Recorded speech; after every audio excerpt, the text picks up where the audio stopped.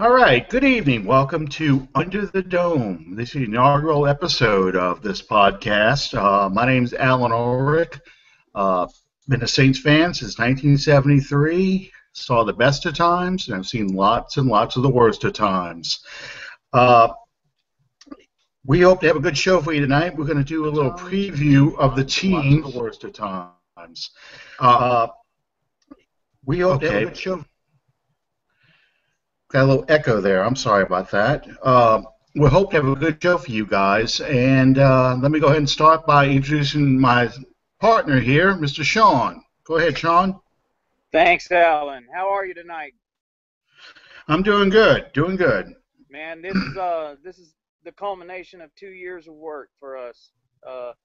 What started out as just a vision is coming to light tonight. Glad to have you with me on this journey. My name is Sean Williams. Everybody calls me Taz. I cover the Saints for ProFootballSpot.com, and I'm also the NFC West Division Coordinator for PFS. We're very happy and very proud to be coming to you live tonight for the premiere of the Under the Dome podcast. We want to thank Fan First Productions for getting behind us on this project and making it possible for us to come to you tonight. And we encourage you all to follow us on Facebook, on the Under the Dome podcast page, on Twitter at Under the Dome PO1, or you can email us and contact the show through underthedomepodcast@gmail.com. Now, getting straight to business. Today, Alan, we had some roster moves. You want to discuss that? Yeah, two guys got put on. One was put on a physically unable to perform list, the PUP list as it's called, and the other one is on the non-football injury list. Avery Young, the tackle out of Auburn, undrafted rookie. Some guy I'm hoping has a good camp because I'd like to see him become our starting left guard after playing left tackle over at Auburn. He is on the non-football injury list, which basically means he did something during this month off they've had, and whenever he's ready to pass the physical, he can be pulled off this list and can start practicing, but it's just a designation they put him in. The other player, I believe, is DJ Wyrick? Petway. Thank you, Petway. Middle linebacker from Alabama. Right. Undrafted free agents. Okay.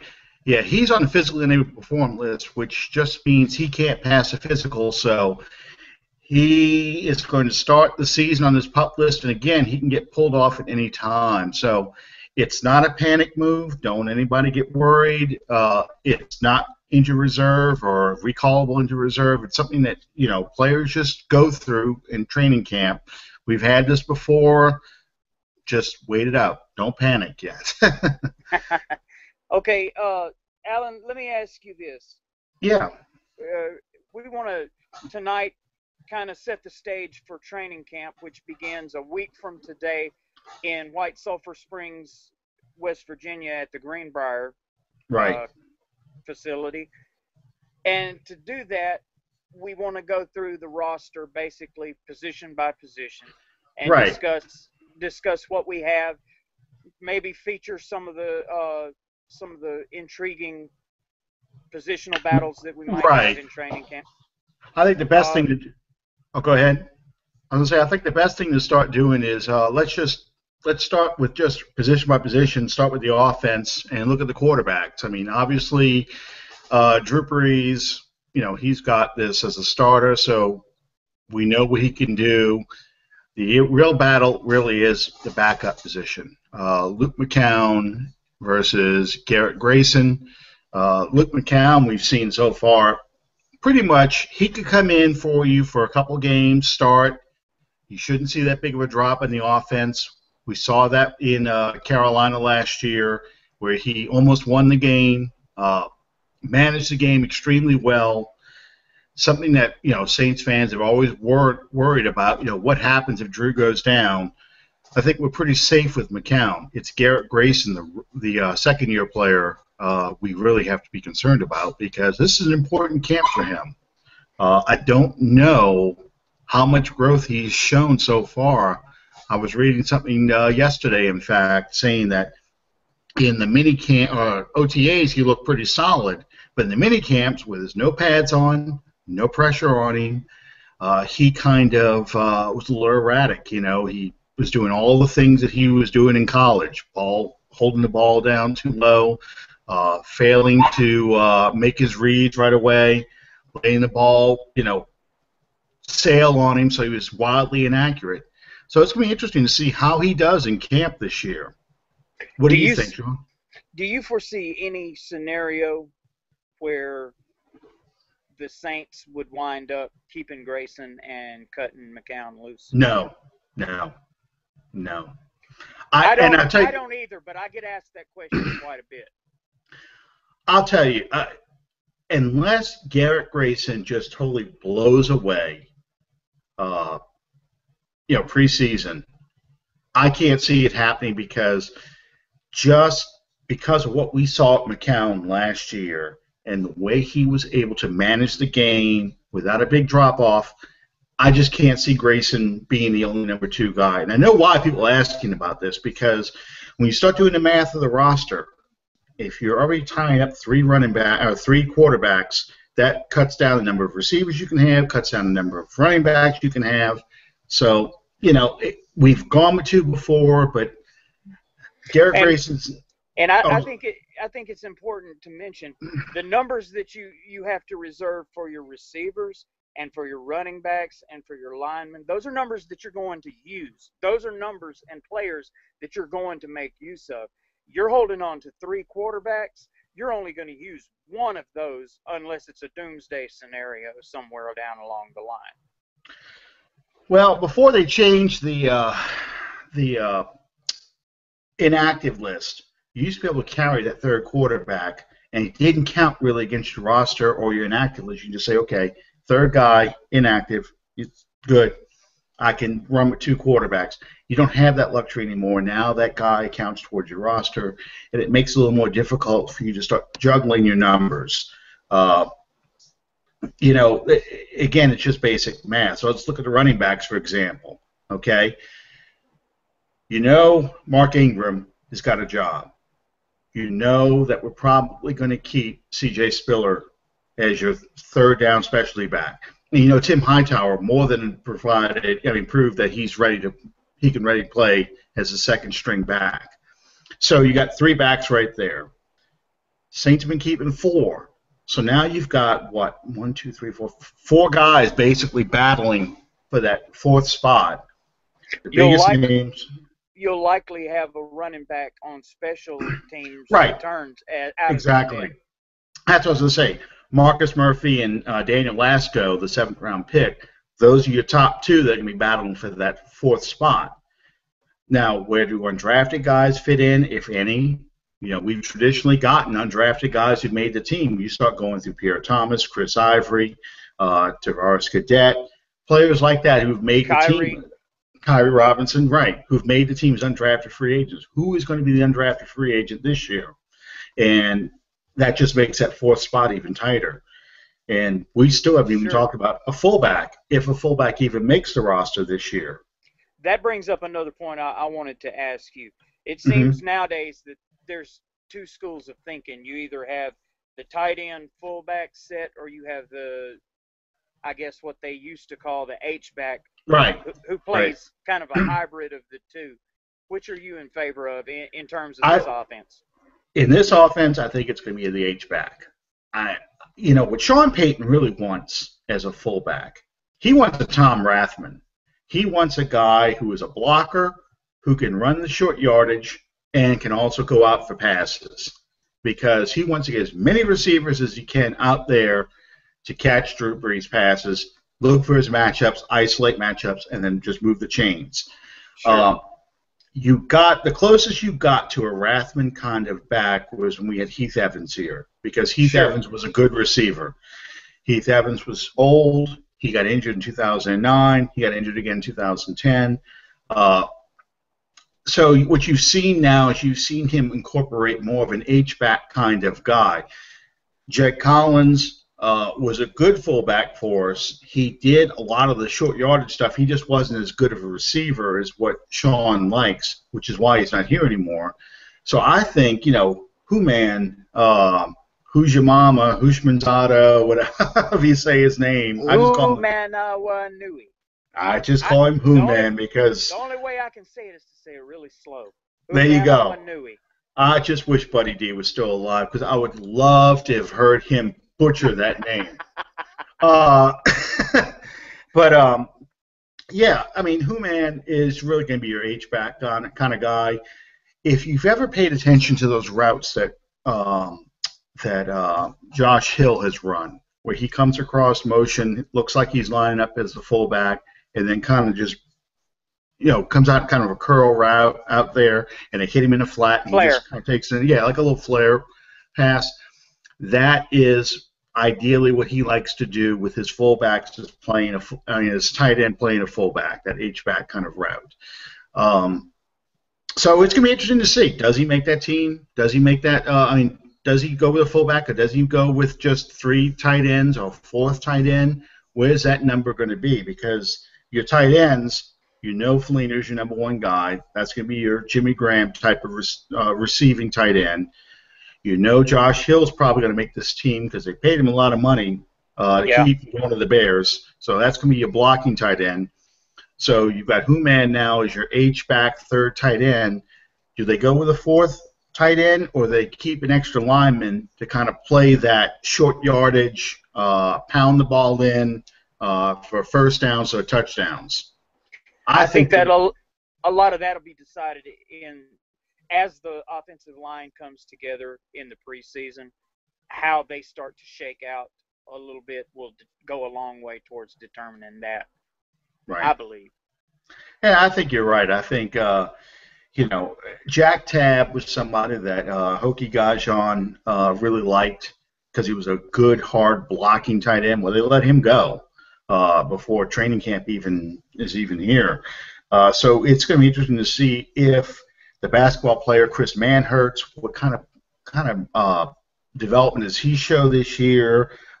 Garrett Griffin, who is the Air Force tight end, I'm not quite sure if he's on the roster yet or not. I know they got that commitment issue going on.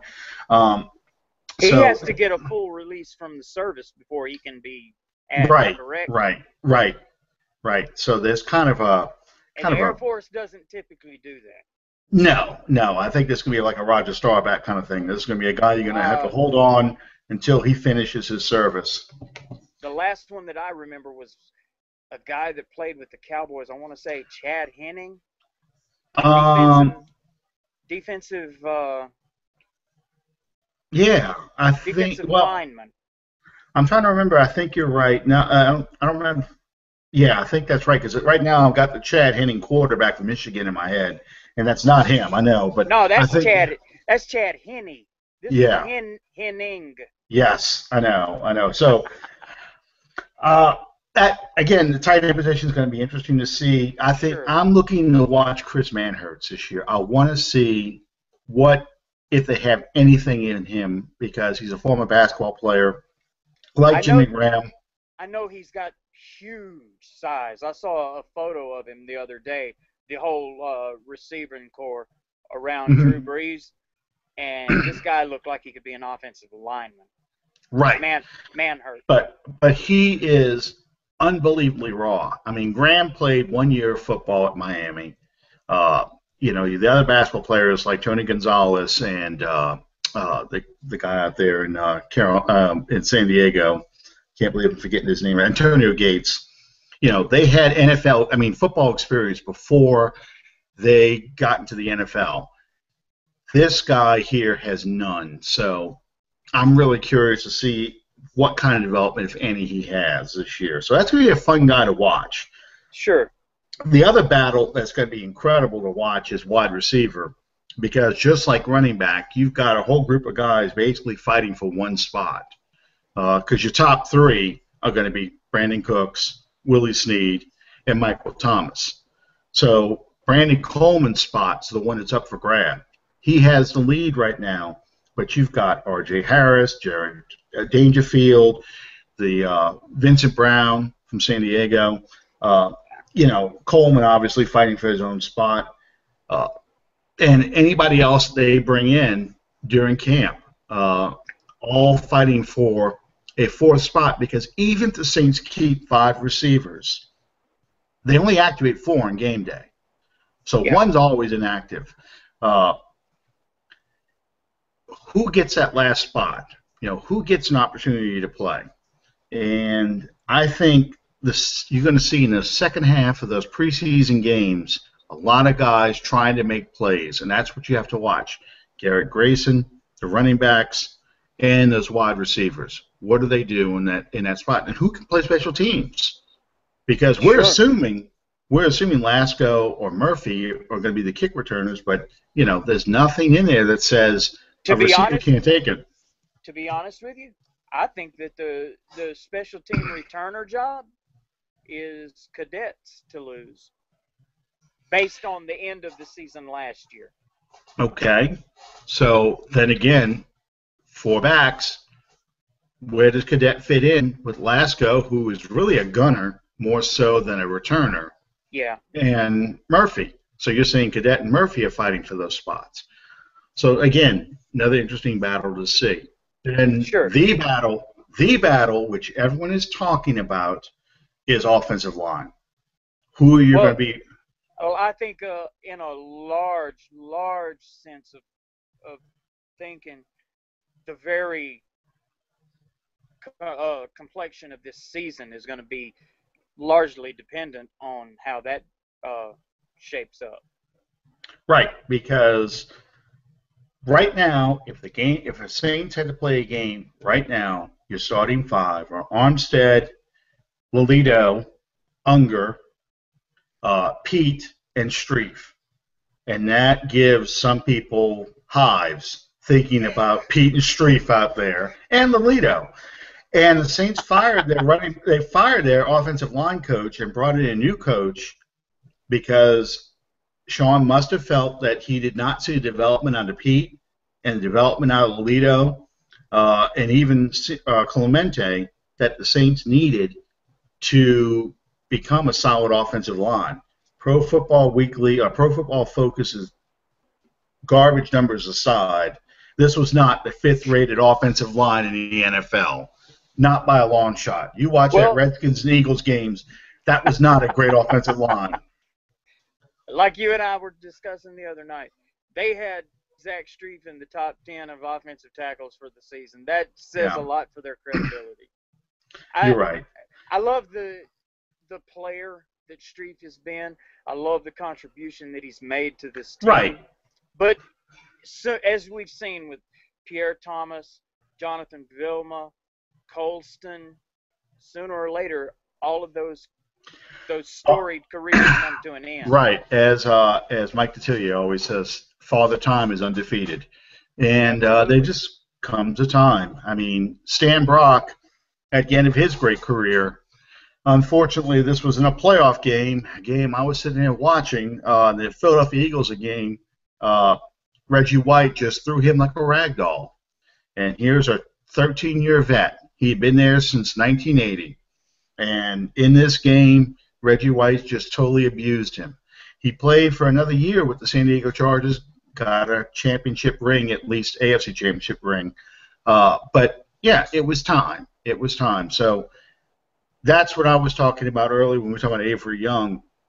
My fantasy offensive line setup will be Armstead, Young, Unger, Turner, Landon Turner, one of the other undrafted free agents, and then Pete. Sure. Because Pete cannot compete with Strief for that right tackle job if he's got to play the right guard. And right now, it looks like he's the leader for the right guard position, and that's the problem. We really need him to be the right tackle, and we really need these other guys to step up and beat out Lolito and Clemente to be the guards. Sure. I can't see Sean Payton doing that because his track record except for Jari Evans, who is probably the greatest guard ever to play for the Saints. He hasn't started anybody as a rookie. Sure. Even Carl Nicks, as good as he was, didn't start as a rookie. He came in after a drug suspension to the guy that was in front of him. And Streiff didn't come in as a rookie. He was the third tackle. Yeah. You know, even Brian De La Puente, who was an undrafted center, didn't start as a rookie. They came and brought him in after Olin Kreutz was gone. Yeah. And then the most famous one is when Charles Brown was the left tackle, and Sean Payton said, "I've seen enough," and put Armstead in, and he's been locked in ever since. Ever since. I still remember that game. When we play the Rams, I don't know what happens. Somehow we transpose the current Saints with the 1973 Saints. I don't know. It's just a horrible, horrible experience with the Rams. Okay, overall speaking, how do you like the outlook on the offense going into this training camp? Well, I think, as long as you got Drew Brees upright and protected, he's going to score points. The whole key is, does he get protected? Drew Brees is the weakest when you can get pressure right up the A-gap, which is the gap between the center and guard. When you can get up in his face, he's only 6 foot tall if he stands on his tiptoes. Sure. He has to take a very deep drop so he can see downfield to make his downfield throws. If the pressure's coming up the middle, he can't do that. So you have to do what they call move him off his spot. He has to roll out and move. When that shrinks the field for him, he has fewer targets to hit. It makes it harder for this offense to work. If you go back and look at the footage from the 2011 season, or the 2009 season, when you had Evans at his peak, you had Carl Nicks in there, and you had either Jonathan Goodwin or Brian De La Puente in that center position, holding that up. You watch Drew Brees take a 12-step drop sometimes, and then he starts to slide up as the pressure comes in around him. He slides up, and those guards and that center just make that perfect pocket. He steps in, makes that throw, and there's Colston or Graham or, Henderson, anyone downfield wide open, because those late developing routes can open up that way. And that's the whole key to his offense. Drew has to be able to step up and make those throws. The scary thing to me, of course, you can say this probably about any player in the world, obviously, but with a 36, 37-year-old quarterback, the end of the fantasy is always just one hit away. Yeah. You saw that against Tampa.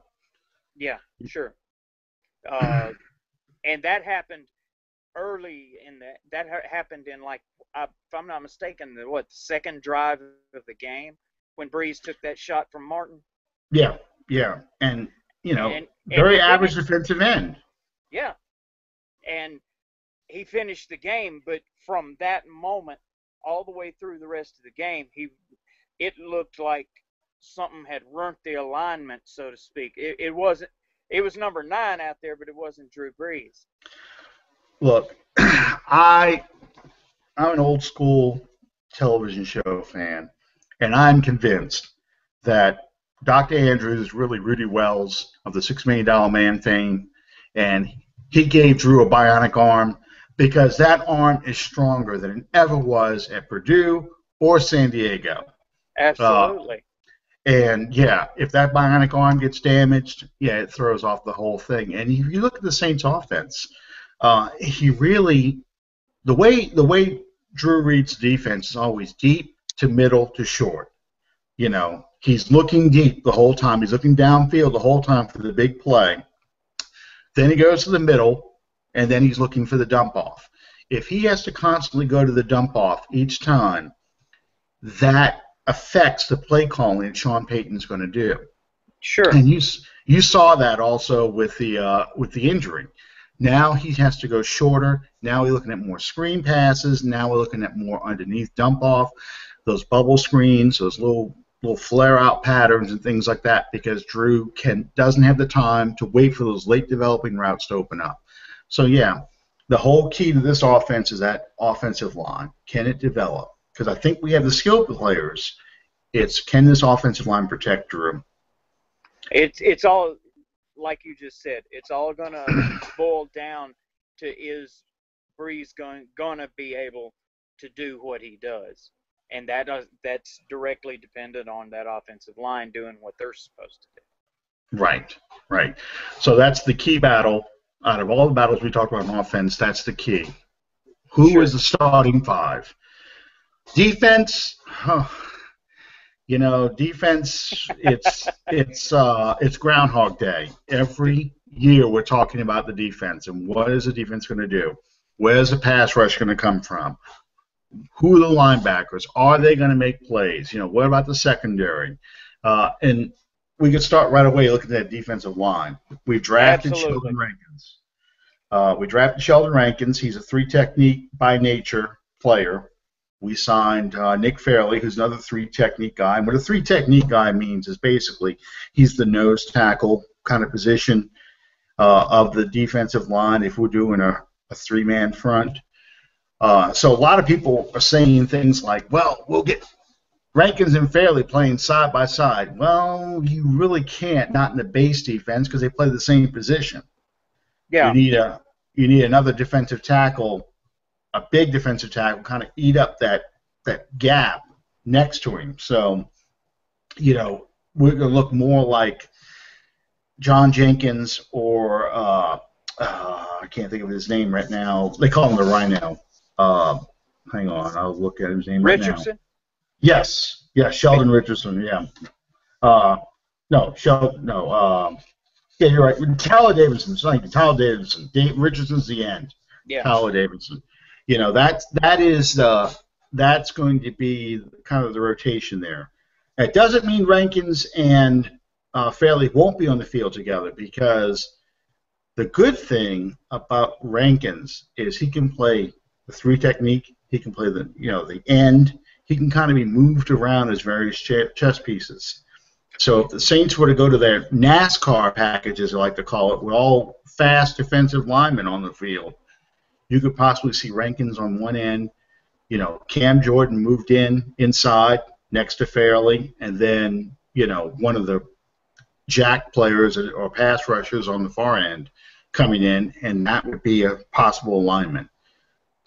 We were discussing this earlier today. Have you seen any recent photos of Fairley? Yes, I have. He looks a lot thinner. What are your expectations for him going into this season with us, as opposed to the time he was in Detroit as well as St. Louis? Well, Detroit, he was affected by weight and health. Sure. He had a bad foot a couple times. He had a bad knee. You're playing next to Sue, so he's kind of overshadowed a little bit. I think the Rams showed how to kind of use him for right now. You kind of have to rotate him in for special packages like third down pass rusher, things like that. As far as what we can get out of him, it depends on what he puts in. Kevin Williams last year, we got him. He was 90 years old or whatever, and he ended up being one of the best defensive linemen because he was great on early downs. He could really stuff the run, but he wore down quickly because of his age, because of his weights. Yeah. So I don't know. I'm not hanging my hat on Fairley. I just want Fairley to come in, rotate, and be a good player when it's time for him to play. Just make a contribution. Right. One of our biggest problems with John Jenkins, for example, is Jenkins lets himself get lazy and out of shape. He doesn't get down low enough. And if you remember the Baltimore Ravens game from 2014, they just shoved him all over the place. He would stand there and he would just get under his pads and just push him. You can't win. A defensive lineman has to be the low man all the time. Get under the pad, stab that offensive lineman up, and just shove him back into the quarterback. So hopefully Rankins kind of motivates Fairley I'm counting a lot on Rankins. Rankins has to be a three-down player. He has to be on that field all the time because last year Cam Jordan was a one-man show. You had Sure. Cam Jordan and three guys. It didn't matter who the heck they were. They weren't going to be a lot of times it wasn't even the same three from one play to the next. Right, because they're trying to mix and match whoever they could to make something happen. The point being, there's no way to establish any kind of continuity playing that way. Right, and now with the defensive end position, they were counting a lot on Kihaka to come in and be that kind of that elephant, jack, whatever they want to call that position. It really goes back, and I'm going to do a little history here. It really goes back to the old Miami Dolphins 53 defense, which they called it 53 because Doug Swift, that was his jersey number. Just like the 46, that was Doug Plank, that was his jersey number. That's where that number comes from. But basically, he would come in as a designated pass rusher and could either stand up or put his hand in the dirt, and his job was to go after the quarterback. So it wasn't quite a 4-3 defense, and it wasn't quite a 34 defense. It was kind of a unique combo, and that's what we have here. We have four guys basically competing as that stand-up, hand in the dirt kind of defensive end hybrid linebacker. So Davis Tull, I can never say this man's name, Gwacham. Obum Gwacham. Yes. Oh, wait there, hear me butcher the other one's name. Kassim Edebali. You want me to get it? Yes, please. Edebali. Thank you. Kassim Edebali. See, I can write these names. I can't pronounce them. I practice. There you go. But that's the people you have in the mix there to kind of take Kihaka's place as the designated pass rusher. Who wins that battle? Who is going to be the third down guy? Who could even play the first two downs? Because Bobby Richardson kind of has that job right now in the base 4-3 defense. But who can play both the run and the pass?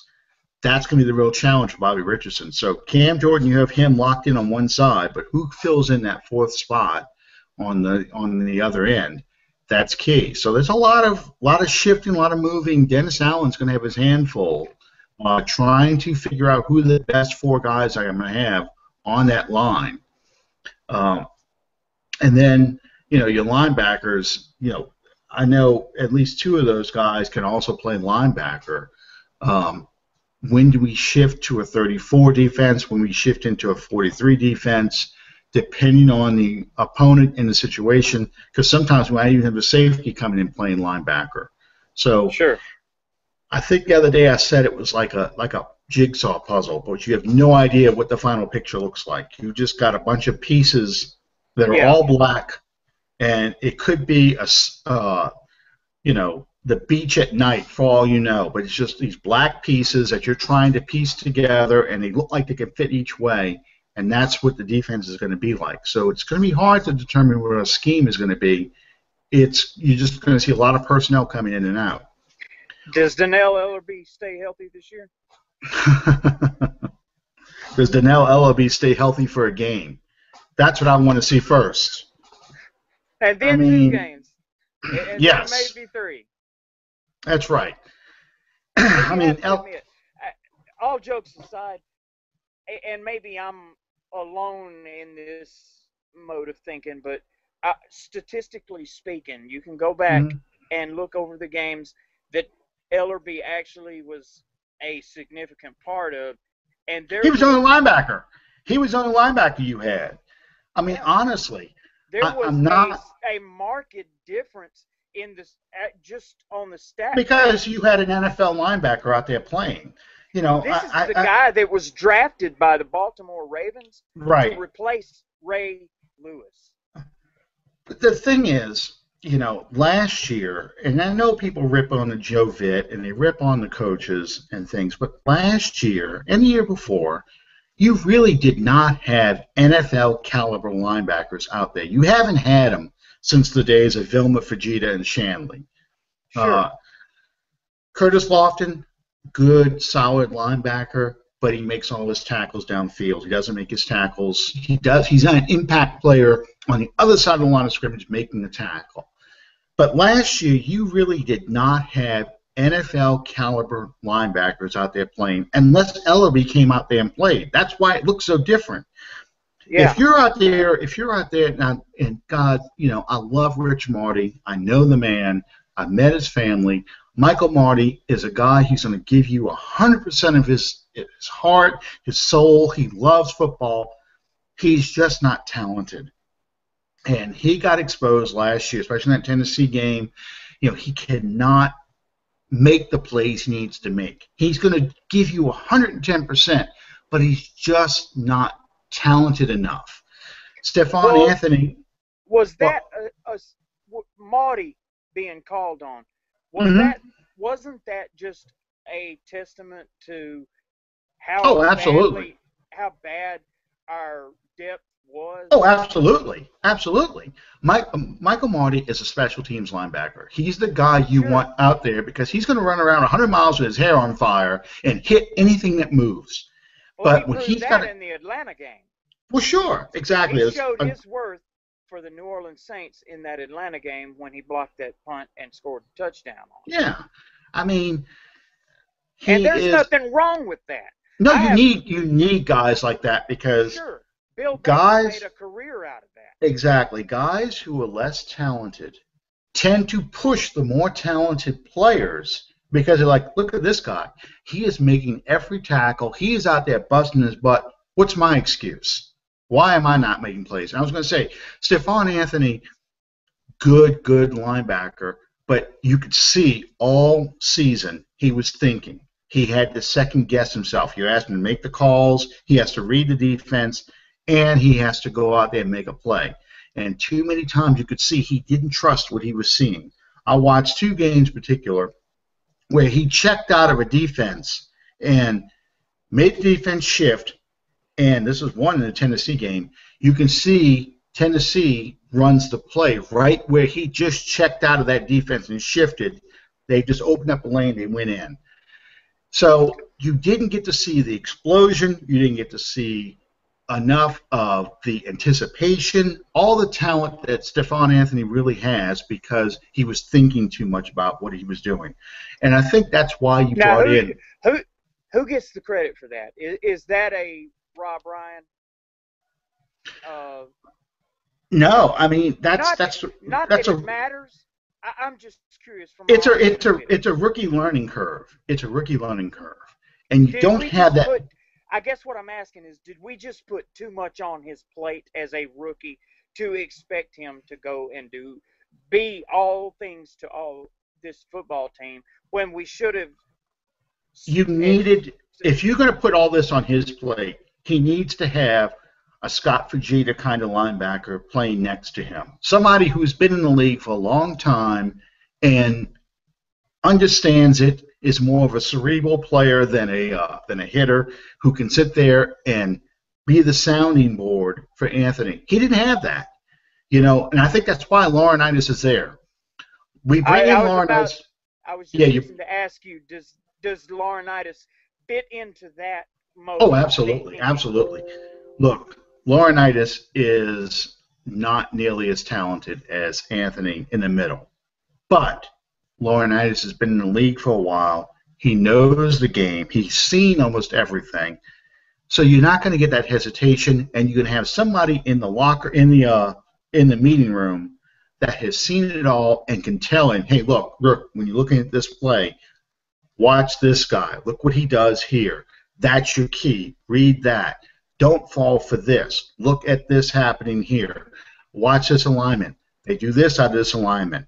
These kind of things where his keys are instant. He's read his keys. He's good to go. Boom. Make a play. Okay? And you didn't have that last year because last year you could see we were putting linebackers out there. He had 2 rookies out there because he had Kihaka playing the strong side. You had Anthony in the middle. Then you would have, I hate saying subpar, but you'd have non-NFL caliber linebackers playing that weak side Yeah. position unless Ellaby was there. Okay? And that Ellaby accounts wasn't on for the field. about 3 games. Right. And that's why when Ellaby was there, suddenly it looked a lot better because now you had somebody in there that Anthony could rely on to make a play because he's not only watching for us, he's watching the alignment, he's watching, who's on the strong side. He's trying to see everything. That's too much thinking for a guy. Sure. Vilma was a master at it. We kind of got spoiled with Jonathan Vilma. He's a master at it. He knew it was going to happen before it happened. Sam Mills was the same way. That's why they were the two best middle linebackers in Saints history. The first Legends of the Fall article that I ever wrote was on Sam Mills. Right. And hey, that brings us right into the last line of defense, defensive backs. Now that you don't have Brandon Browner in there, you're not giving up 15 to 30 yards possession and penalties anymore. You've got Devin Breaux. 15 to 30 yards a play. Yeah, right. You've got Devin. Actually, that cost the Saints organization to get loose of Browner. But I applaud Sean Payton for taking that hit for the betterment of the team. I think that the decision that he made to say enough is enough, you cannot help our organization, you got to go. Right. I think he made the right move there. You were forced to. I personally, I at the time felt he should have got 2 bus tickets, one for Browner and one for Spiller. But well, and this goes back a little ways now. Spiller, he was supposed to be that joker, that Reggie Bush, Darren Sproles kind of back, and it starts off bad with him having a knee injury, and then he never really produces. He has that one play against Dallas. The rest of the time, you watch him, he is got alligator arms with passes over the middle. You do a pitch out wide. Instead of him turning upfield, he's heading towards the sidelines. All the hype that I heard on Spiller coming in was this guy is going to be astronomical for you guys. Basically the same type hype I heard from Jairus Byrd coming in. Both coming from the Bills. I think this is some sort of conspiracy from Orchard Park, but, I digress. My friend Nick would like that. Well, don't forget Jabari Greer came from Buffalo, too. So we got one of 3. That was really good. So 1 out of 3 ain't bad, I guess. Yeah. Well, the Spiller and Byrd, both, I got to listen to some guys who cover the Bills for a living, and both of them said that those guys, the Bills let them go because they were on the cusp of becoming that declining player. Both of them coming off of injuries, and both of them really, in the Bills' mind, kind of saw their best days behind them. And I think the Saints got burned with Jairus Byrd because Sean Payton's been looking for another Darren Sharper. I'll wash my mouth out later, but sorry, the guy was a great player. He was. I do not condone or. Well, you can't. You can't. But the man was a turnover machine. But if you want to know the honest truth, in my humble opinion, 2009 never happens without Darren Sharper. Oh no, the Saints team. You don't win a Super Bowl without Darren Sharper. You Absolutely. don't. You don't even make that run without Darren Sharper. No, because what he did after the fact was deplorable. Sure. And I think he deserves everything that he's getting because of that and more. Right. But and I feel the same way about Pete Rose. What he did does not change. You want to talk about You want to talk about what he did on the field. When we're talking about what he did on the field, that's what Sean Payton's been looking for since 2009.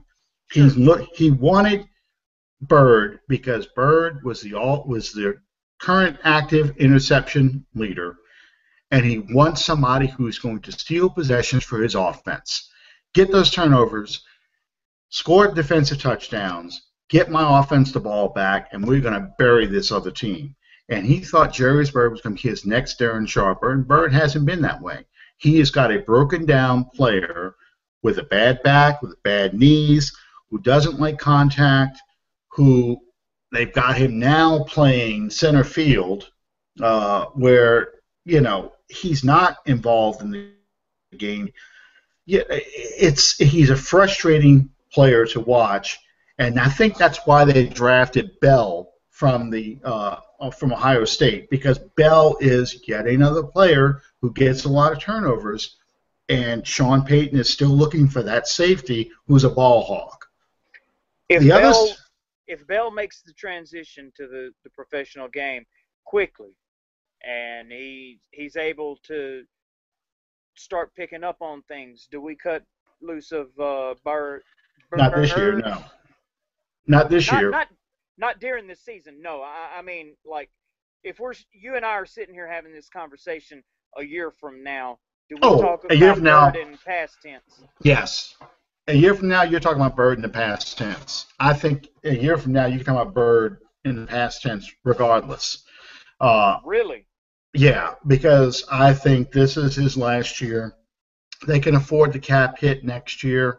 I know it's significantly less than it is right now, but yeah, they're ready to part ways with Bird. They see that they made a mistake. They just can't afford to admit it right now. The other safety position, we'll have to go through this rather quickly right now. Vaccaro, that's your other starting safety. They want him roaming a lot more, I think, so you're going to see more of those three safety alignments like you saw in 2013 if everyone stays healthy. Roman Harper is going to be back in there in the mix as your linebacker slash safety. They're going to put him in the box a lot more because if you look at Greg Williams, when Greg Williams had Roman Harper had like 6 sacks in 2011, I think. Something outrageous like that for a safety. He wants Harper up near that line where he can blitz. He can be the run stuffer. You don't want him in coverage. You certainly don't want him covering a tight end.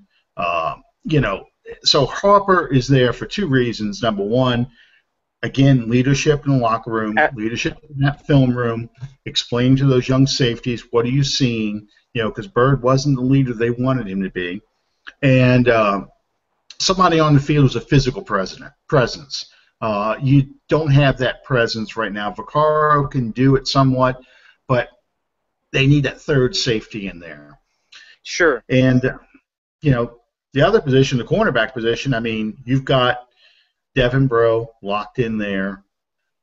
You've got now, I should have mentioned him too in the safeties, you've got the kid from the CFL, another player out of the CFL, who Eric Harris, who the Saints are very high on. Where does he fit in?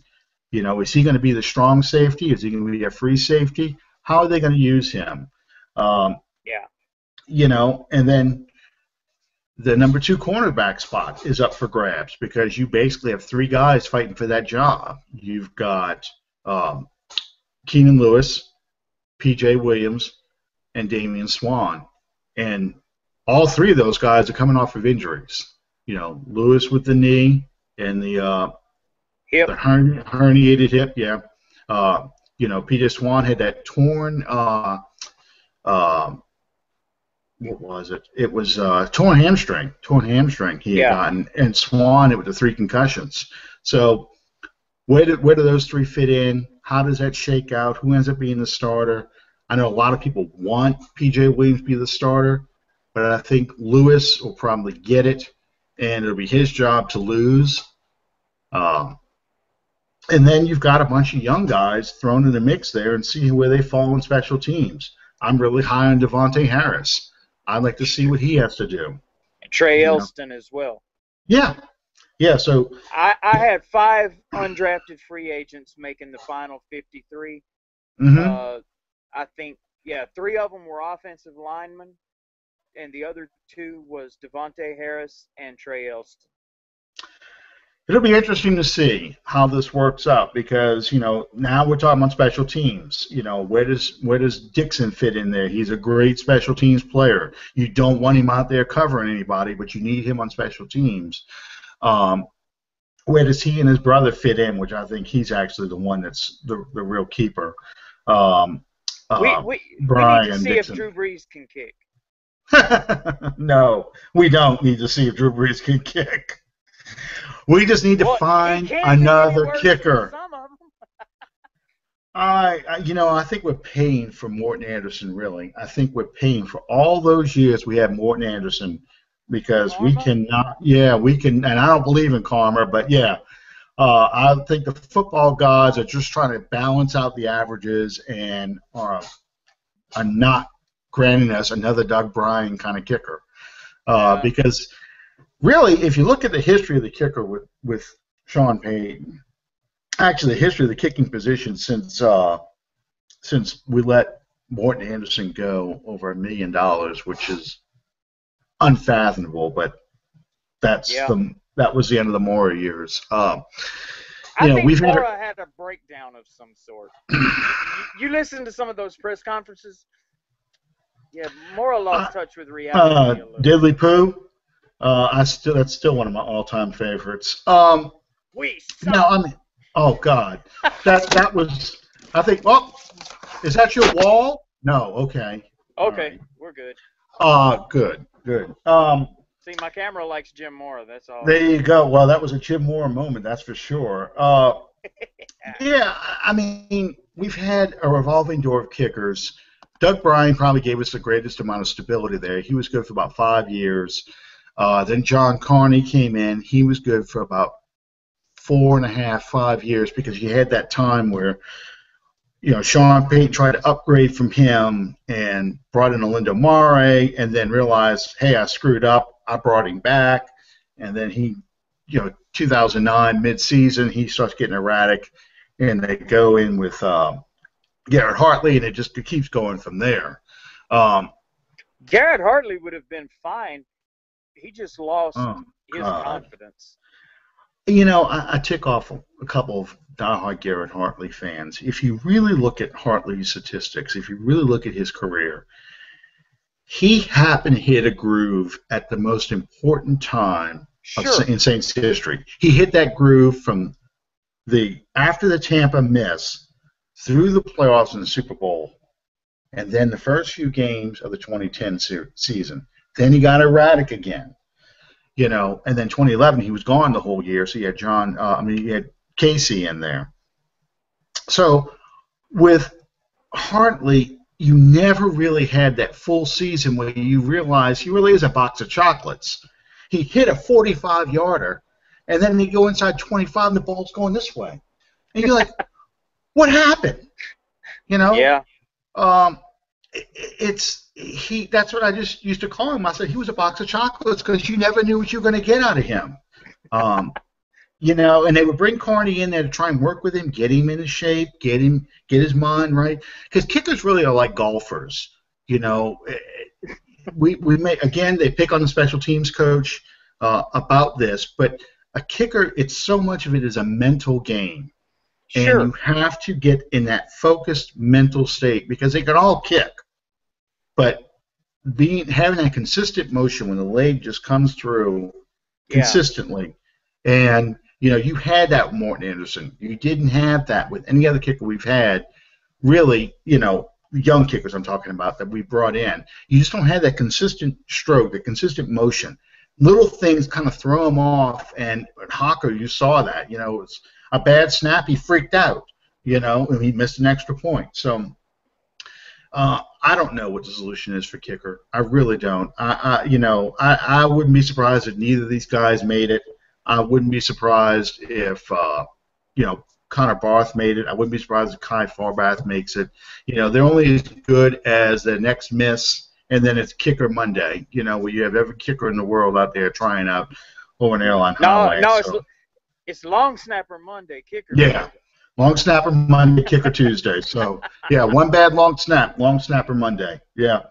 So, I mean, Morstead is great kickoff guy, great punter. We're pretty solid there. We're pretty good on our, on a long snapper for now. And whether or not, we have who we have as a kick returner shakes out in the receiver and running back battle. special teams is the key. So same question. Mhm. What's your evaluation of this defense? If we can get to the bottom half of the 20s, 23, 20, 22, out of the bottom, I should say, you get into the low 20s, I think we have enough that we could possibly win, 10 games. This is a hard schedule. It Right is. now, last year you played the two weakest divisions. This year you're playing the two toughest, AFC West and NFC West. We don't match up well with a lot of those teams. So it's a question of what's going to happen. Who wins these training camp battles to determine how good of a team we are. We have to get off to a hot start. So we'll see. Rookies show up, Wednesday? And then the veterans come in Yes. the following week. So, 7 days from now, we'll see how it goes. So, I think this was a good start. We'll see how it goes from here. But, I had fun tonight. I'm glad you guys paid attention. I'm glad you guys stuck with us this long. Hopefully you didn't hang up on us after the first 40 minutes. You stuck with us for the full hour. Appreciate all the support. I want to thank Alan Ulrich for being with me on this. I've really enjoyed working with you, brother. Thank you.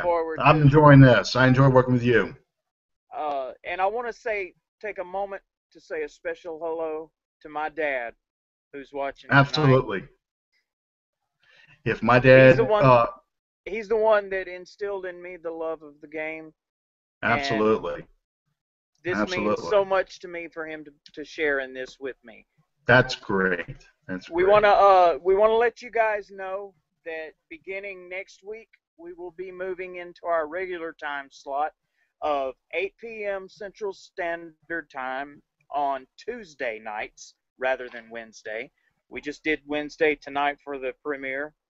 We want to know what you guys think. What you guys want to see. What do you want from us? You can reach us either on the Facebook page, Under the Dome Podcast is the name of the page, or you can reach us by email at underthedomepodcast@gmail.com. And once again, I want to say a special thank you to Fan First Productions, because without the fans, it's just a game for kids. That's right. And thank those guys for believing in us, getting behind us on our vision, and helping us see it through to where we are tonight. Thank all of you guys for tuning in. Thank you, guys. Tonight. Good night, everybody. Thank y'all. Good night. We will see you again next week on Under the Dome.